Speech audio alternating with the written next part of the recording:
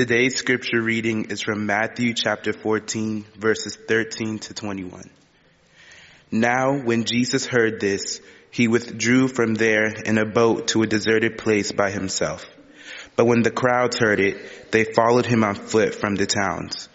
When he went ashore, he saw a great crowd, and he had compassion for them and cured their sick. When it was evening, the disciples came to him and said, "This is a deserted place, and the hour is now late. Send the crowds away so that they may go into the villages and buy food for themselves." Jesus said to them, "They need not go away. You give them something to eat." They replied, "We have nothing here but 5 loaves and 2 fish. And he said, "Bring them here to me." Then he ordered the crowds to sit down on the grass. Taking the 5 loaves and 2 fish, he looked up to heaven and blessed and broke the loaves and gave them to the disciples, and the disciples gave them to the crowds.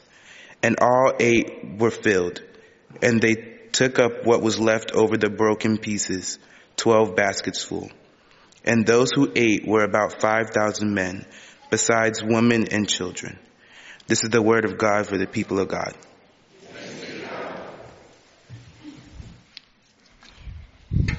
Thank you, Gabriel, for reading our scripture this morning. Good morning on this beautiful fall day. My name's Emily. I'm one of the pastors here, and we're wrapping up a sermon series today on miracles. And there's an old story in my family about a miracle. I want to tell you today that story. It was one of my relatives. When he was much younger and was in school, he had a class that was really hard and a test that was coming up, and he studied and worked hard, but he still felt inadequate. It was such a hard class. And so before he got on the school bus that morning, he said, "Mom, please, please, please pray for me at 10 o'clock today. That's when my test is." So she said she would. Off he went to school, off she went to work. At the end of the day, she comes home, and then he gets off the school bus, and he is in a surprisingly good mood. And don't you know, she had prayed for him all day long. She had prayed for him at 10 o'clock and 11 o'clock and 12 o'clock and 1 o'clock. And then he was in that such a good mood. When he got home, he grabbed a snack. He's running out the door, and she said, wait a minute. How did the test go?" And he said, "Oh, that you didn't need to pray after all. I aced it. It was so easy." And he ran out the door. And she thought, isn't it funny how we tend to take credit for God at work? And she knew her son's grades. The fact that he had aced that test was a miracle, and God had helped him a whole lot. And so even though he didn't recognize it, she said, "Thank you, God." Today we have a story that is one of the oldest ones of miracles. It's a story that is told in all 4 Gospels. It is told then probably more than many others in the New Testament. And it's a story to which we respond in gratitude and faith. Would you pray with me? God of grace and God of mercy, we come before you today, offering you our hands and feet, offering you ourselves. Lord, we pray that you would help us step into this scripture, that you would help us to walk around inside it and learn what you would have us learn. And Lord, may the words of our mouths, the meditations of all of our hearts be acceptable and pleasing in your sight, O Lord, for you are our rock, our refuge, our Savior, and our Redeemer. And it is in your name that we pray. As all of God's people say, amen. Today's story is a big deal. It is such a big deal that it is the only miracle story that is found in all 4 Gospels. It is in Matthew, it is in Mark, it is in Luke, it is in John, told in slightly different versions. What makes this story a big deal? For that, you'll need to stay tuned.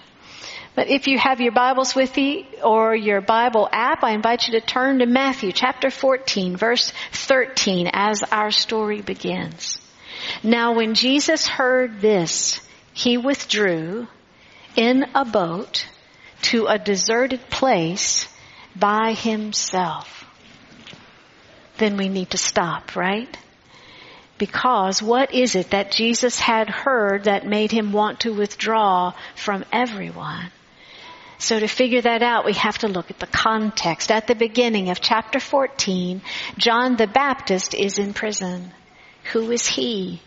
John the Baptist is a prophet who was said to prepare the way for Christ's coming. In other words, to till the ground of our hearts to make them ready for Christ to be among us. He's also the person who baptized Jesus in chapter 3 of Matthew. The two of them had a special connection. And as this chapter begins, John is in prison. Why? Well, it's a long story, but mostly because the ruler of Galilee at that time was afraid of John's popularity. And he was having a big birthday party then. And the daughter of his wife said that she wanted at that birthday party the head of John the Baptist. And it was given to her. John was killed. His disciples buried the body.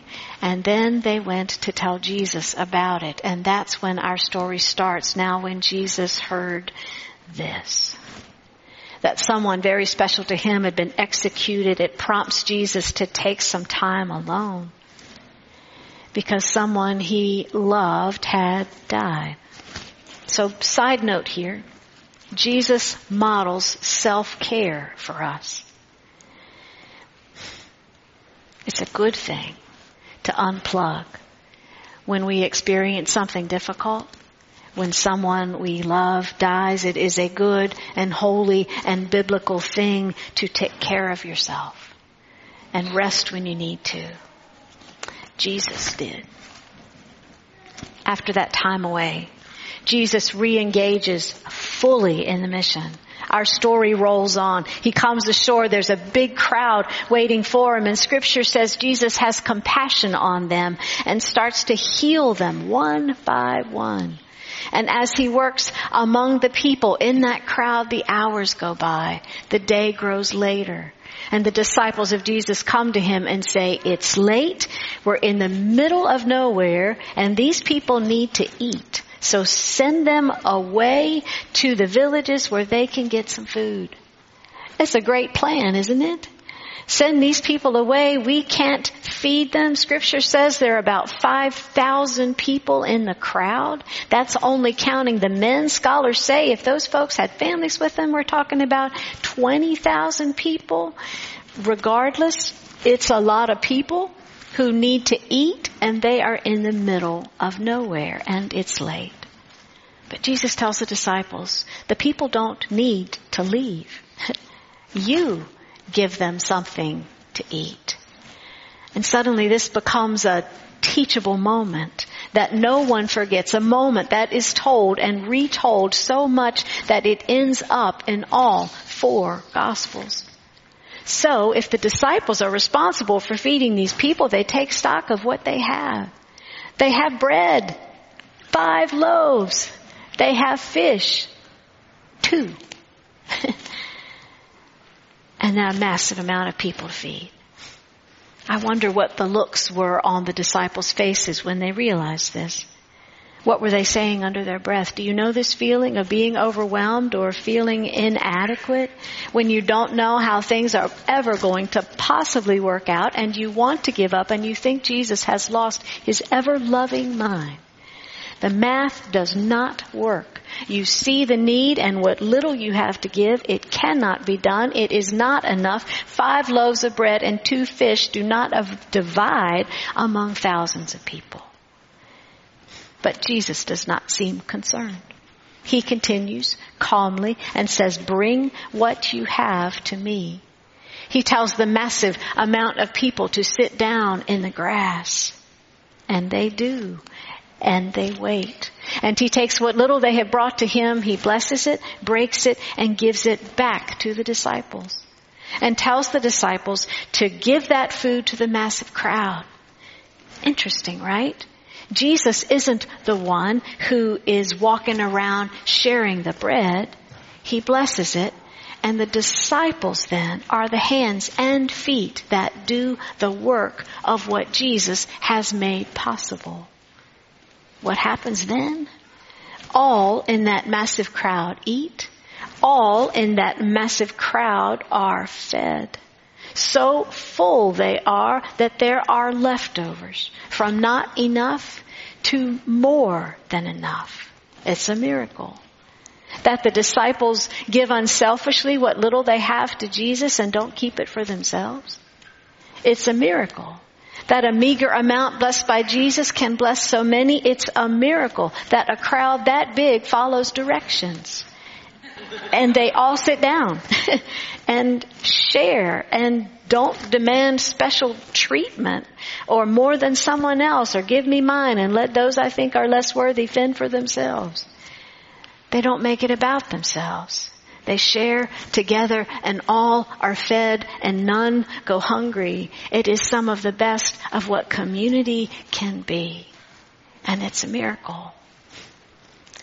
Why is this story a big deal? If we take it seriously, it shows us two crucial things. Number one, what disciples look like.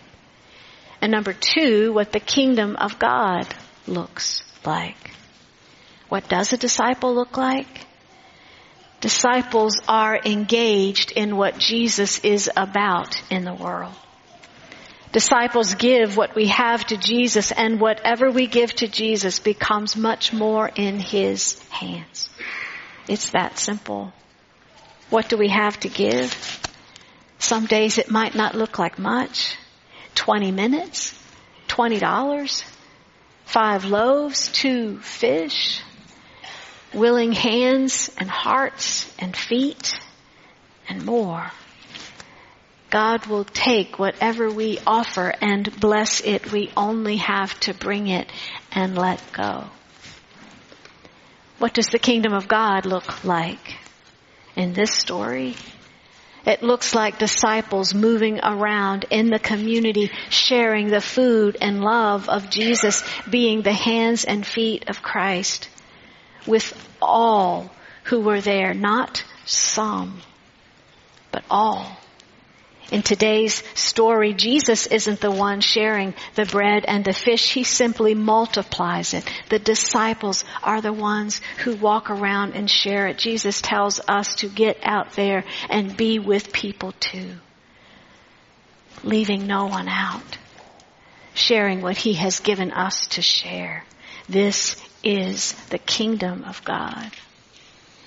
And it reminds me of a poem from St. Teresa of Avila, written back in the 1500s. She was one of the early mothers of the church. And I want to share it with you. She wrote, "Christ has no body but yours, no hands, no feet on earth but yours. Yours are the eyes with which He looks compassion to the world. Yours are the feet with which He walks to do good. Yours are the hands with which He blesses the world. Yours are the hands, yours are the feet, yours are the eyes. You are His body. Christ has no body now but yours." Disciples put skin on what Jesus is about in the world and share it with all in the community, and that is a miracle. And as a pastor, I could share with you so many stories about the times we have looked at each other and said, loaves and the fishes. And you don't know how something is going to work out, and it does.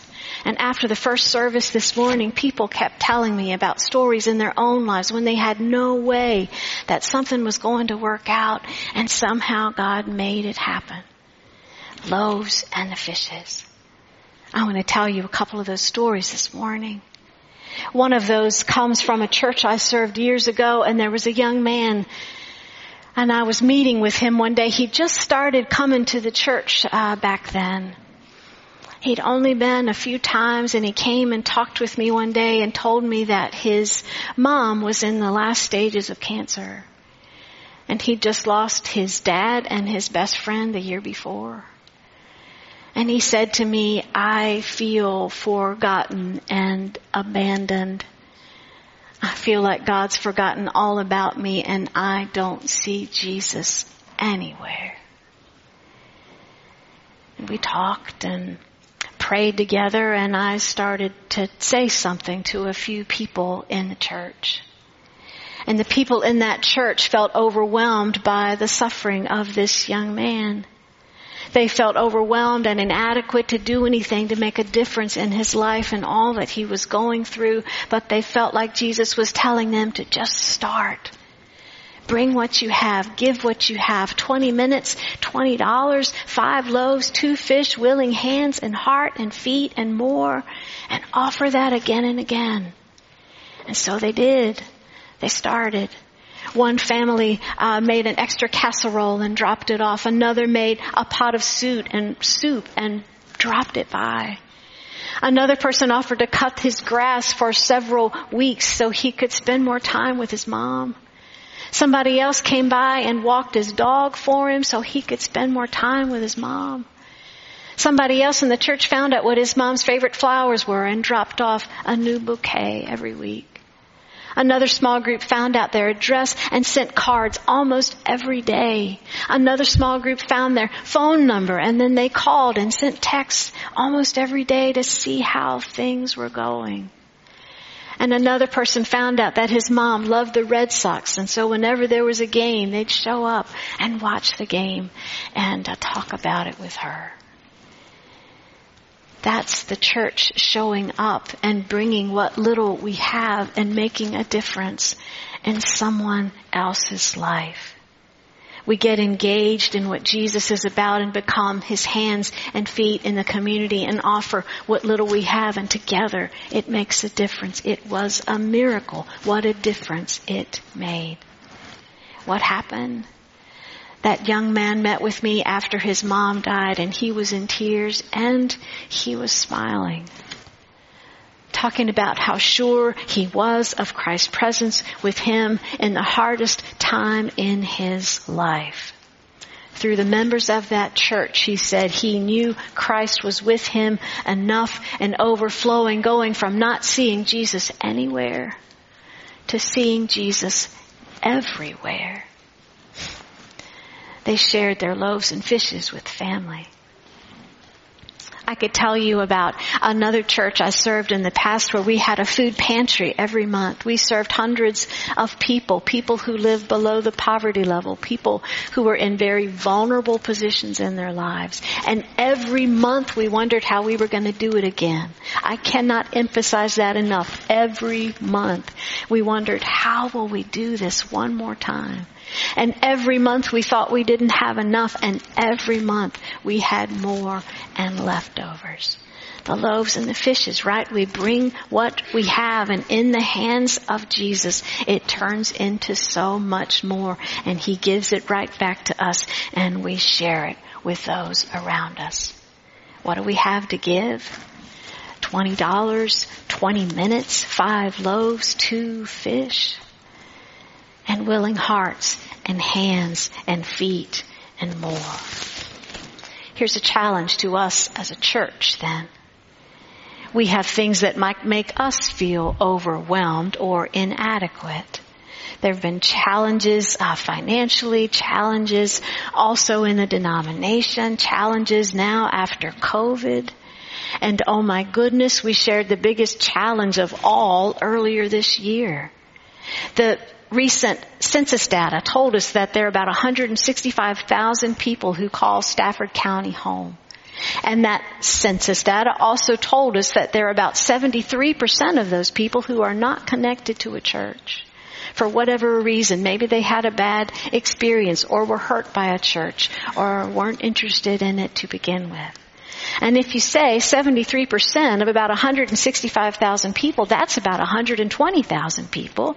And then we are called to share the love of God with every person in this community. To get outside these walls and live out God's love with everyone and not leave anybody out. But how in the world do we do something like that? We have fewer than 1,000 people in worship, and what is 1,000 people to 120,000 in the community? The math doesn't work right. We might think Jesus has lost his ever-loving mind. That's usually good when we think that happens, because it means that Jesus is inviting us to get involved and be the hands and feet of Christ in this community and live it out, even if we don't divide thousands of ways. Jesus can take whatever we bring and offer us so much more. With such a big task like that, Jesus is not concerned, right? That's what we learn in this big deal of a story, that Jesus is not worried about it. It is not too much for him. We might feel inadequate to live out faith, to live out God's love, to share it every day in this community and connect more and more people with the love and grace of Christ. But this story tells us that what looks like inadequacy becomes ministry that is more than enough in Jesus' hands. Whether it's a test in school, or walking through grief, or thousands of hungry people on a hillside, or thousands of people in a county. When the needs are great and resources are small, we give whatever we have to God. When the needs are great and our schedule is full, we still give whatever we have to God. When the needs are great and we do not see how it can be done, the story tells us we give whatever we have to God. And when we wonder how in the world Jesus could call us to take God's love and grace and share it outside these walls with some 120,000 people, we give whatever we have to God. We just start somewhere. And Jesus has bottomless resources to make whatever we give more. What do we have? 20 minutes? $20? 5 loaves, 2 fish, 50 minutes, $50, 10 loaves, 8 fish. We give whatever we have to God with willing hands and hearts and feet. In fact, I want you to hold your hands out in front of you and look at your feet if you can see them. What can God do with your hands?